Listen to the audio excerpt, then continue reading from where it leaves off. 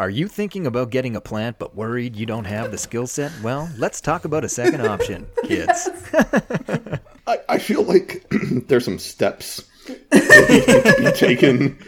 Like it's a really rapid escalation from like, I'm nervous about plants. I'm going to reproduce. Like, Oh man, that's definitely going to be the intro to this podcast.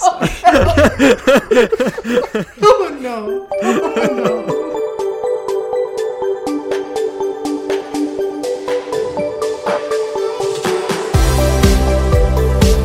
Welcome to ADSP, the podcast, episode 29, recorded on June 5th, 2021. My name is Connor, and today with my co-host Bryce, we have on two guests, Chandler Carruth and Patricia Oss. And in this first episode of our multi-episode series with them, we focus on Chandler's career path leading up to Google.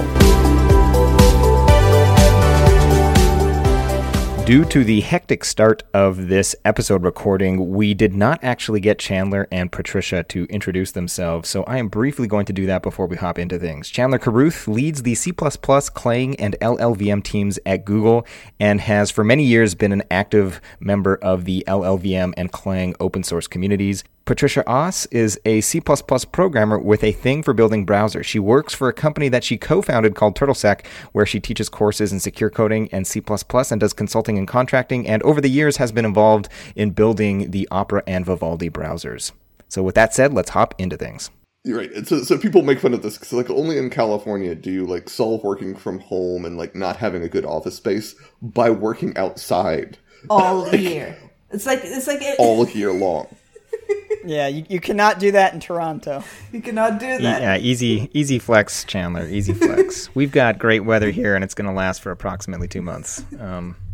I've been to Toronto. I question the claim that Toronto has great weather at any point during the year. That's not true. It is phenomenally gorgeous out right now. Yeah, same here. The weather is absolutely fabulous right now. Just teasing us because like vacation is still a month out, and so by the time we get to like July, which is like where most Norwegians do their vacations, it's going to be raining all of July. So it's Yep. That is like the thing that you take for granted the most in California is that like you can just rely on it not raining for a large chunk of the year. Like the sum total of problems I have with my outdoor desk, and I have a big plastic. Actually, I have I have an enormous. I'm sorry. I'm gonna. You can cut this out of the podcast if you want. No. I'm gonna make. I don't think you understand the nature of the podcast. This is gold. Keep going. I'm gonna make fun of like men and dudes for a bit because I gotta. Like I have a big like man grill cover. Because it's like a grill that's so large, like you cannot physically operate all of it at a single point in time. Like, and I don't know why. Like, oh my god, there's some dudes that seem to like feel that if the grill isn't kind of excessively large, there's just. I'm sorry, okay. Chandler, but I have to come visit you. Like whenever we come out of this pandemic, I want to see this yard. You need to make me something on this grill. No, I don't have the grill. That's the thing. You I have like a reasonably sized grill. Because like I don't feel the need to compensate. Okay, but so I have a reasonably sized grill, but I needed something to cover my outdoor desk. Oh my gosh! And like if you've got a desk with like a tall monitor on it, it's kind of shaped like a grill, but just a really freaking large grill. And so I got an enormous grill cover. I had to special order it, I think from China or somewhere. I couldn't even order it on Amazon. It was very sketchy how this arrived. But like this enormous grill cover. And it's hilarious because the only reason I need it, like in California, there's no rain, like there's no weather at all. I need it because of pollen. Oh. You got pollen. It has a layer of pollen on it. It's like slightly yellow grill cover because of all of the pollen. It's just absurd. And so, like this is what I need for my California experience is my allergy medicine. This is gold. This is going to be like our best podcast ever. This is the Chandler Carruth you did not know that you needed to know, but now you know him. No, you I don't know. I think it's got to compete with. It's going to compete with Sean Parent talking about the times that he dueled with Steve Jobs. Yeah. Wait, what? I was literally just talking to Kate Gregory yesterday. Sorry? Are we talking pistols or what? Almost. No, but I guarantee, like, I'm fairly confident that Sean Parent probably has at least one story about dueling somebody with pistols. We'll ask him about that next time he's on. Yeah. I was talking to Kate Gregory yesterday, and she was talking about how Sean's stories are so amazing, and I was like, "Oh, have you heard of the Steve Jobs ones?" And she was like, "No," and I was like, "You gotta check out our episode 28. It's Yeah, we started by just rambling ourselves, and now we're just bringing on people with amazing stories. Really done 28 of these? Yeah, yep.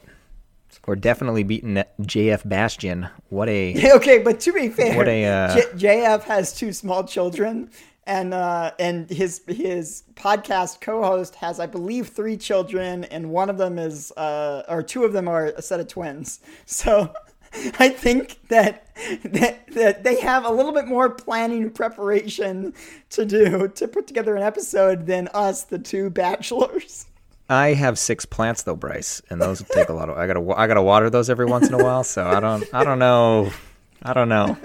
It's not Chandler looking up and rolling his eyes. No. I was looking at the one indoor plant like container which has a dead husk in it.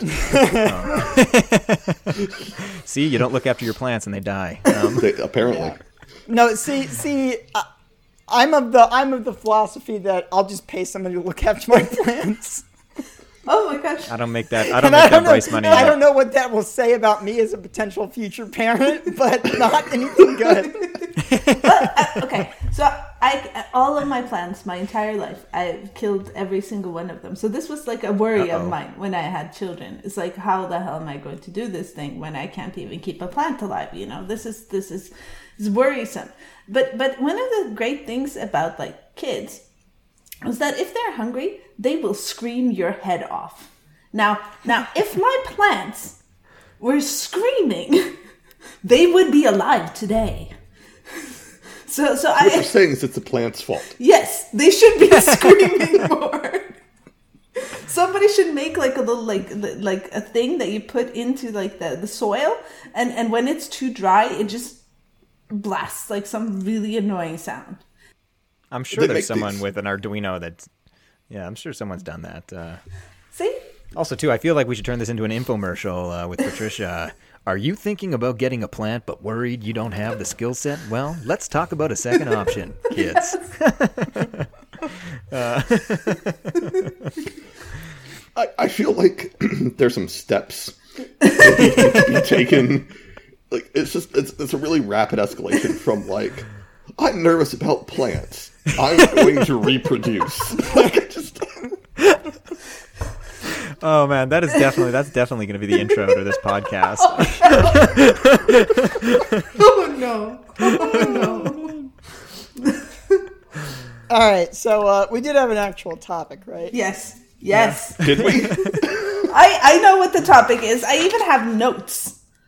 That I saw the Twitter the Twitter DM thread, and I know that I probably read it at the time, but during the work week, like I'm in like project manager mode, so I was just like, okay, Chandler, Patricia, sounds good. So I don't even know what I don't remember at least what I'm getting myself into. So, okay, what are we talking about? Okay, so the backstory here is that we're like my company, we're like super tiny. We're 3 people, right? And so we're hiring for like the first time. We're doing like public hiring, and I've never really done this. Like I've participated in like interviews where I was just like the girl that you pull into the room, so it's not all dudes, and.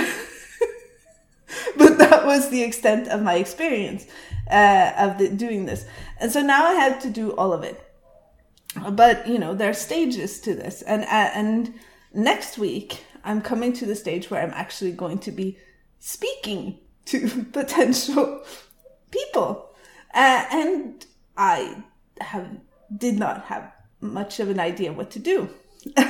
So then I was so then I asked on Twitter, like, what do you ask people to try to figure out if, you know, they're nice humans and human wise fit in, like, not tech part, like, we'll put that aside, but like, is this a human you want inside of your company, kind of thing.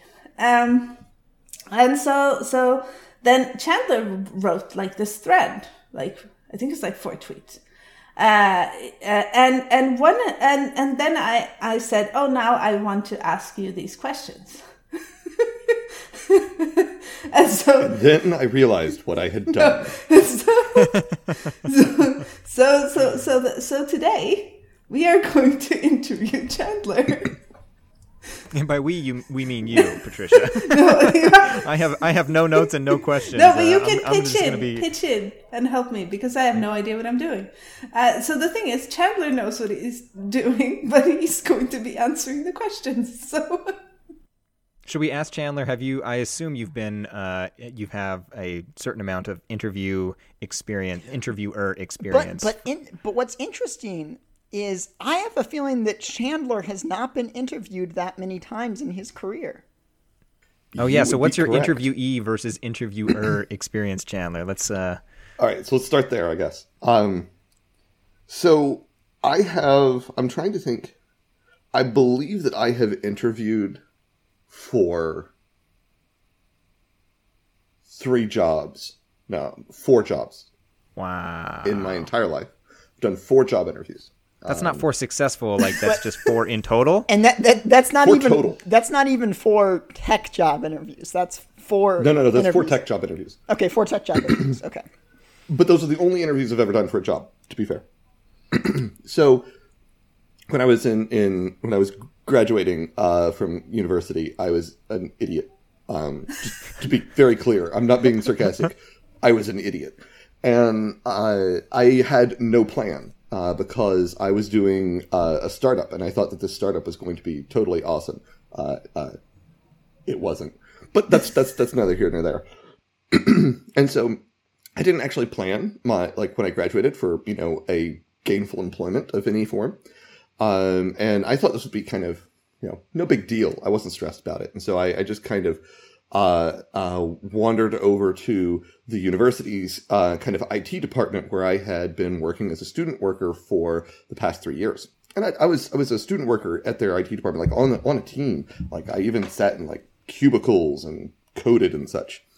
And they had told me they were hiring a full-time position for the job I had been doing. And so I was like, I'm pretty sure I just got like a fancy shiny computer science degree.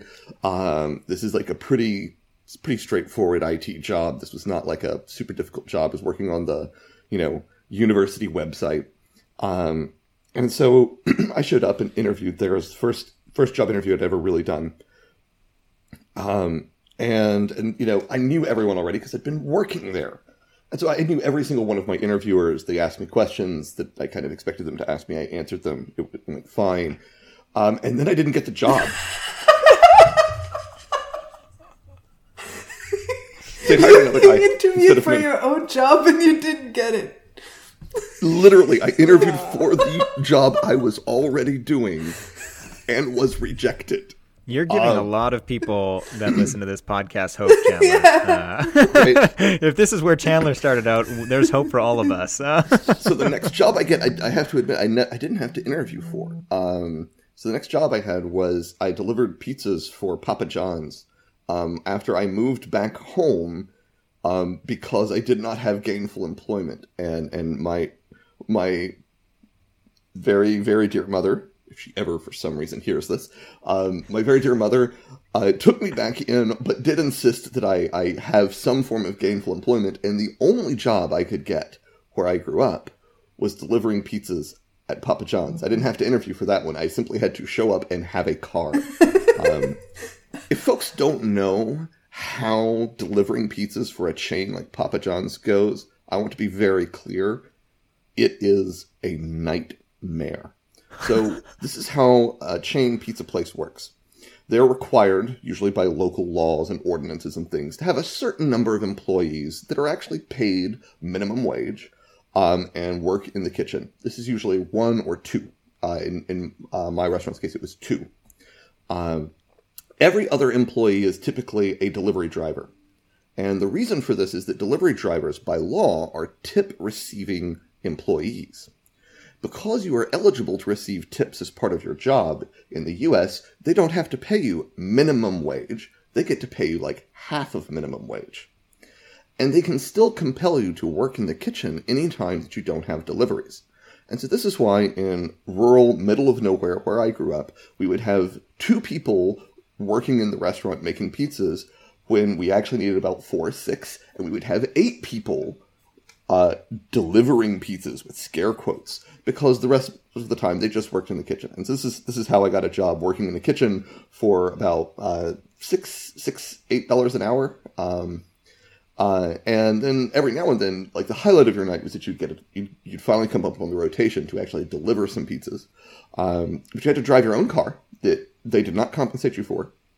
And you had to put an enormous Papa John's lit sign on top of it with magnets that scratch the paint. And it's huge, so it hurts your mileage. And so your gasoline is actually even more expensive. We didn't have fancy electric cars in the middle of nowhere. And it's the middle of nowhere. And right, so I have to drive a long way to deliver these pizzas. It usually takes about 20 to 30 minutes of driving to get from the restaurant to the first house. You can take maybe 2 orders, maybe 3 orders on a really good night. You can get 3 orders in a single delivery run to collect tips from. And you'll get tipped like $1 because they bought $10 of pizza. And very helpfully, Papa John's, the company, not the, and remember, like the way restaurants in the U.S. work, you have a company called Papa John's. They do not operate restaurants. What they do is they allow people to pay them to use the Papa John's brand and ingredients and recipes in the restaurant that they run privately. It's a franchising operation. This is so broken and dystopic. This is normal in the U.S., right? This is actually how this is capitalism at its finest. Okay, and so, anyways, I'll stop reading Papa John's. Okay, you failed your interview for your university. You didn't interview for your pizza. No, I didn't have to interview for that. No. So how did you, like, there's like a dot, and now I'm huge in Google. Well, so I actually have to finish a little bit of the story. So I'm delivering pizzas. This is like, a nightmare that I'm living in. At some point I go down to visit my, future partner, and we are still together, right? And so I visit her. She went to the same university. She was a year behind me, and she was doing a summer program there. And so after I graduated, I went down to visit during the summer, and I was there for one night, basically squatting in the dormitories of the university, because it's not like I could afford a hotel at the time. And then I had to go back to work because it's a 2.5 hour drive. And so I start driving out of the university. There's like a hill right out of the university. I'm driving the car out of the university, and like it makes this really weird noise. Oh no. And then it starts to roll backwards down the road. So now Chandler will lose his job as the pizza driver because he no longer has a car. And I literally, so the car broke. It was going to cost about $1,500 to fix my car.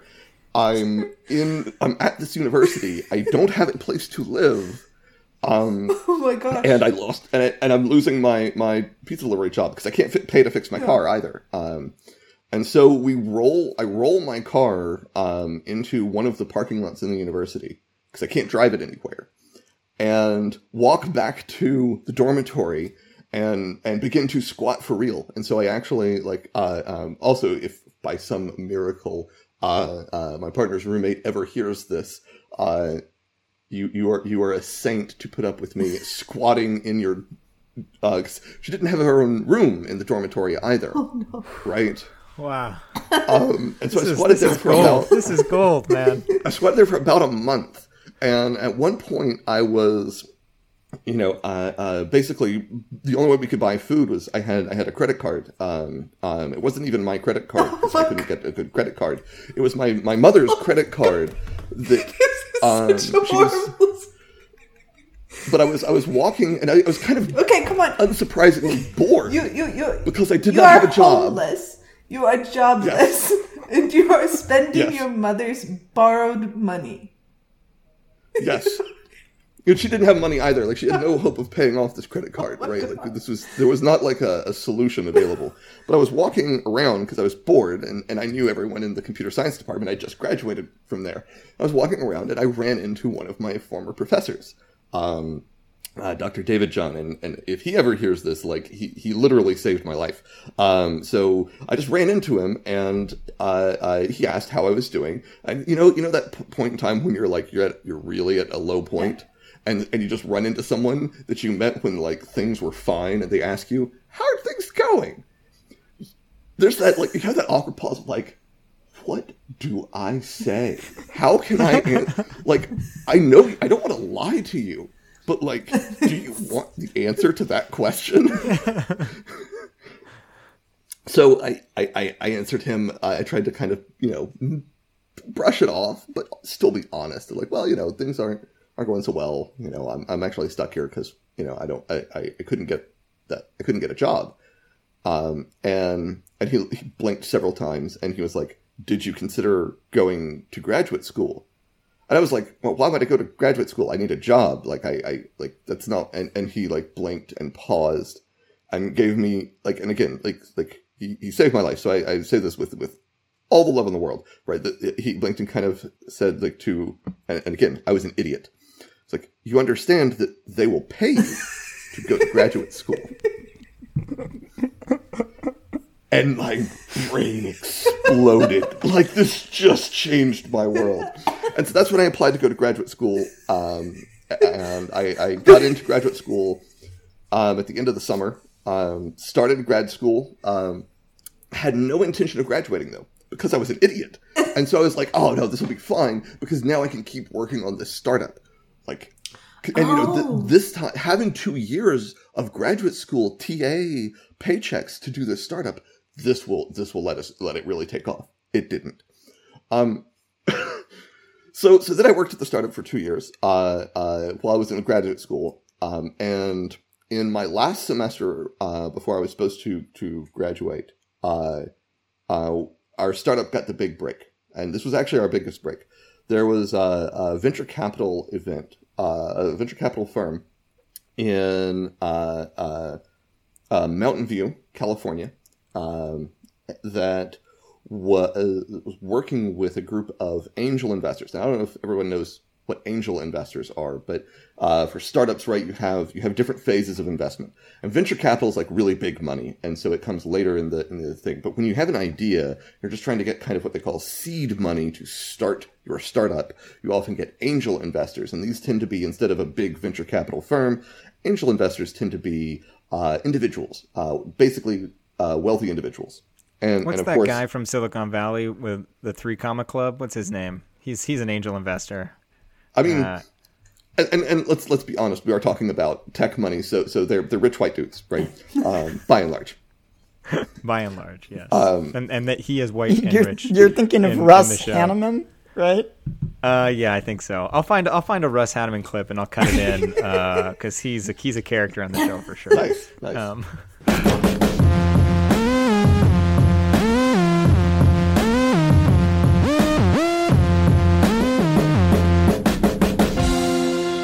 Russ Hanneman, true pleasure to meet you.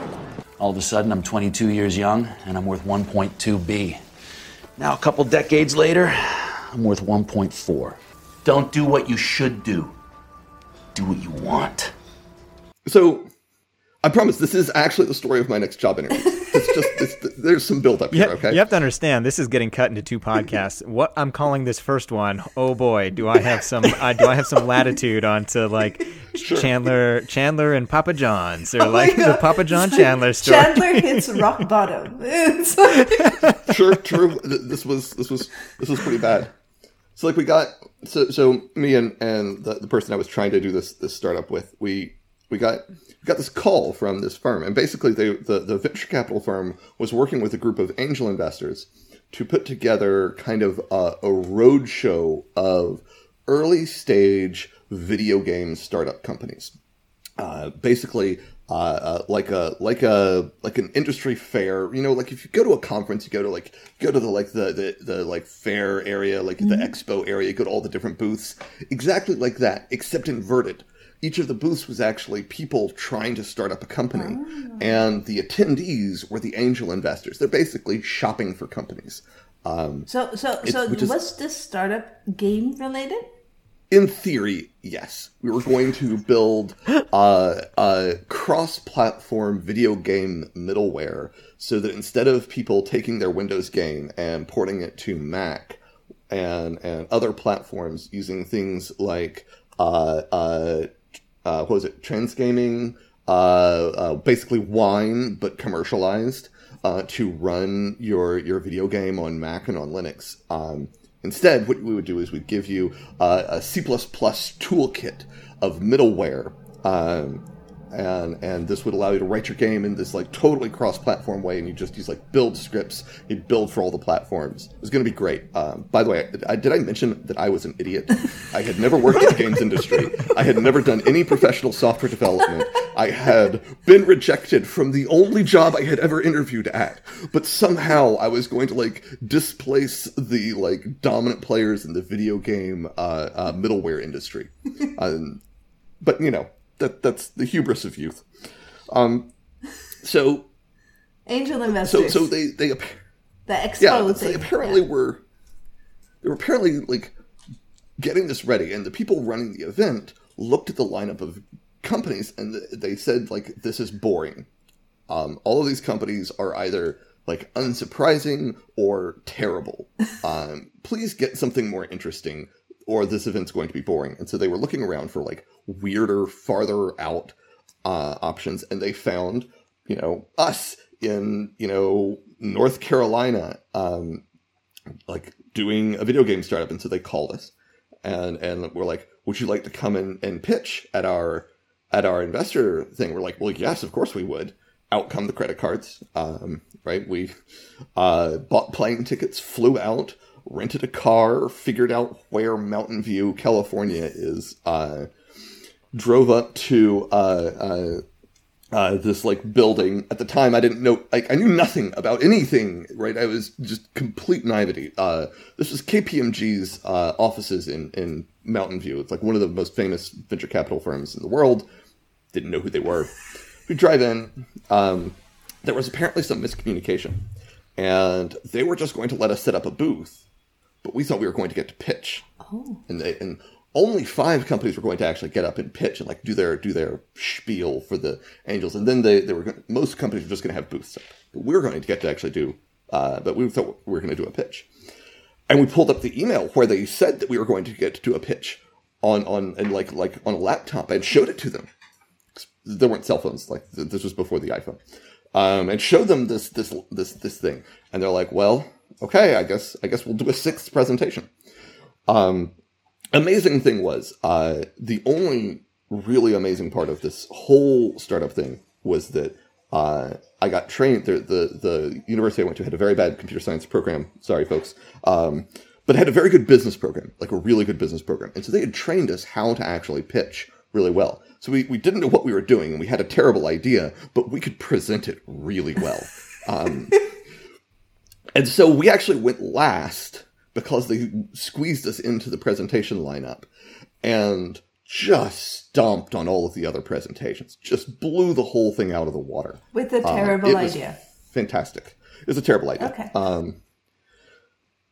So they asked us to actually come back the next day to a group of investors that were thinking about investing in our company. We were super excited. So we canceled flights, booked new flights, extended our hotel stay. Out came the student credit cards again. And so we showed up, and then we drove to this like Menlo Park palace of a house. It's a house that has its own like business suite extension to it. And in the business suite, it's not like just an office. It's like 2 or 3 offices with a conference room. you have conference rooms in your house, but apparently if you Some people host do. angel investor meetups, you do. So it's something you do. And so we set up, we got ready to present, we're just waiting. There's six investors there, and we're like trying to decide if do we start? Like, no, wait, we have to wait. Wait for half an hour for this other investor to show up. And finally, like, he rolls in with an earbud. Because back then, the way you could talk on your phone in public was you had one little earbud in, Bluetooth light blinking. Right? It was very 2000s. He rolls in, listens to his pitch, looks us just straight in the eyes and says, "I'm going to try and help you out. You will never get this off the ground." And he went on to say, like you've never worked in the video game industry. You don't know what you're talking about. The opportunity you've identified is actually real. This would be a fantastic business proposition, but like, I can't invest in you. Right? You're just not going to be able to succeed at this idea, even though like the background of the idea makes a lot of sense. And so I went back to North Carolina, and I had about 3 months left in my master's program. I had not started writing a master's thesis because I had never planned to graduate. I had planned on doing a startup. I had not talked to a single potential employer. And I just found out that it was going to be impossible to get this startup off the ground. Best thing that could have happened, though. Because the person was right. He was completely right. So I went back and started writing my master's thesis. I basically wrote nonstop for about 2 months. Wrote one of the worst master's theses you'll I ever have read. been for years trying to get my hands on this thing. No, I think I found it a few years ago and I sent it to you and you told me like never share it with anybody. You're right, I did. It'll be in the show notes, Yes, folks. It'll be in the show notes. Yes. Oh Yes. gosh, no, please. What was the name of and- this thesis, Chandler? I literally do not remember. What was it on? It was on programming language design, obviously. Oh, well, it's relevant. Yeah, I had brand new, groundbreaking ideas that had never been thought of before. Remember, this was like in 2003, 2004. Never been thought of before. Of what if we represent programs in a structured data format rather than in text? This will be groundbreaking. For the record, I have since learned that like there was research about this dating back to the late 60s. Anyways, I'm not defending my. I actually did defend my thesis. That's another story. That's a whole different story. Sounds like this is gonna become a recurring group here. This is I can stop story time anytime you all want. But the key thing is interviewing. Yes, you managed to graduate and you got your degree. Yes. Well, ish. But yes. So in the last few weeks, I had my thesis finished and I was trying to defend it. But I then realized that I still did not have a job. And I did not want to go back to Papa John's. And so I applied for a job at Apple because in between, my video game startup company, Terrible Ideas, I'd played with the open source LLVM project and even managed to get an internship out of it. I didn't ever interview for that. I just kind of got an internship out of it and did a Google Summer of Code for it. And they'd posted to the LLVM mailing list that there was a job opportunity at Apple working with LLVM. And so I applied for this. I didn't meet any of the qualifications, and so I applied for it anyways. as you teach people, Patricia, right? This is the correct thing to do. Yeah, And- never pay attention. Well, don't let the listed qualifications in a job keep you from applying for it. but there's so many anecdotes where there's some technology that's 2 years old and they've got some posting saying looking for 5 years of requirement, and then the person that wrote the open source library is like, I wrote this and I've only got 2, so you might want to revisit. Might have to adjust. Yeah, So- that was the thing when we posted our ad, that I didn't want to put in anything. So the whole theory of the ad part of it was to not require anything we weren't prepared to train for. So we are not prepared to train you to become a programmer. So if you cannot program, then we cannot have you because I can't teach you to program. But this is like, so the position is basically a programmer with an interest in security in some way. And then I was like, you don't need any experience in security that we can train you for, but you have to be a programmer. So you have to know how to code. So, and outside of that, we don't care what programming language, whatever, just come and, we'll evaluate whatever we get. So the idea here was to keep the list as short as possible to encourage more people that are more hesitant than Chandler to apply. To be fair, this was not like confidence or boldness. This was desperation, sheer desperation. This was fear of Papa John, basically. Yes. And so the week before I defended my thesis, the interview got scheduled, and so unfortunately, so I remember I kind of started halfway through a semester, and so this was actually coming up on December, and so this was coming up on winter holiday season in the U.S. And the recruiter at Apple was very clear that it was essential that I interview before everyone left for the holidays, because he thought that the kind of budget for hiring might be going away and there might be pressure to hire before. So I needed to get to California, interview at Apple, and they were going to make a decision, hire or not, before people left for the holidays. And so I was going to, so the scary thing for me is, this is the week before I defend my master's thesis, which is really bad, and I know that it's really bad. And they need me to interview that week.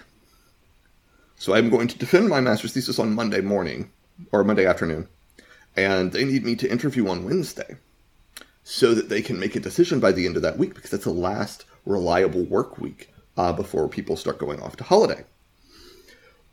This is also why I was defending my thesis that week. It was the same reason, right? And so the week before this, I'm on the LLVM IRC channel, and I mentioned that I'm going to be in California because Apple is interviewing me, and they're flying me out to California on Tuesday to interview. And I get a private message from someone else in the LLVM community who works at Google. And he's like, did you submit a resume to Google? And I was like, no, why would I submit a resume to Google? I don't think that Apple's going to hire me. Why would I try and get hired at Google? And Google isn't even using LLVM. What? How I is feel this like even relevant? you keep falling into massive opportunities. Like you just walk and there's a hole and you're like, poof, I'm a paid graduate student. Yeah. Poof, I'm on Google. It's like, what is this? I really don't know how this happened. And so I say whatever. And so I sent him my resume. I didn't think anything of it. Continued to get ready to defend my thesis. Okay, so Monday I defend my thesis. There's a whole story about how I actually got through that.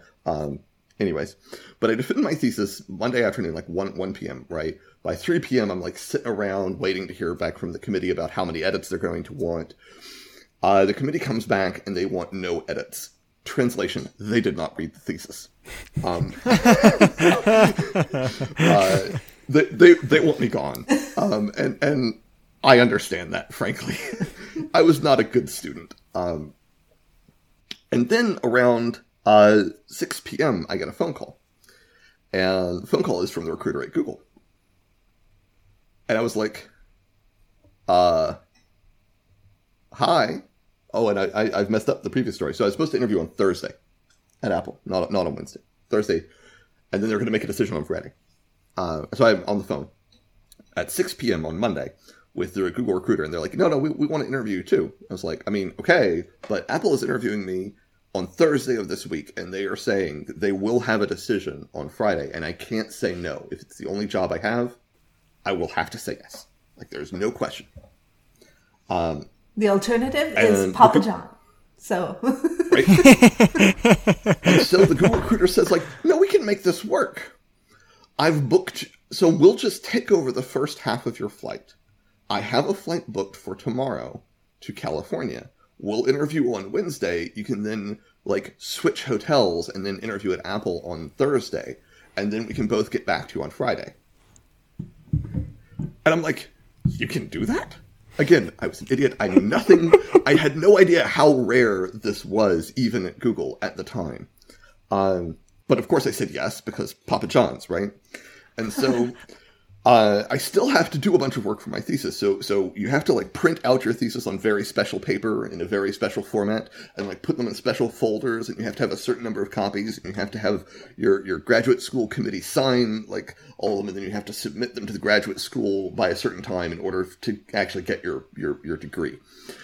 And so I spend basically every waking hour from that moment either putting things into a suitcase. That was easy. I didn't have much. Or printing my thesis. I take the thesis to the graduate school, walk out the door to like my friend's car that's waiting at the curb to drive me to the airport so I can make it to my flight. And then I get the 2 other job interviews that I've ever really had. Thanks for listening. We hope you enjoyed, and stay tuned for next week's episode where we find out what happened at Chandler's Apple and Google interviews. Have a great day.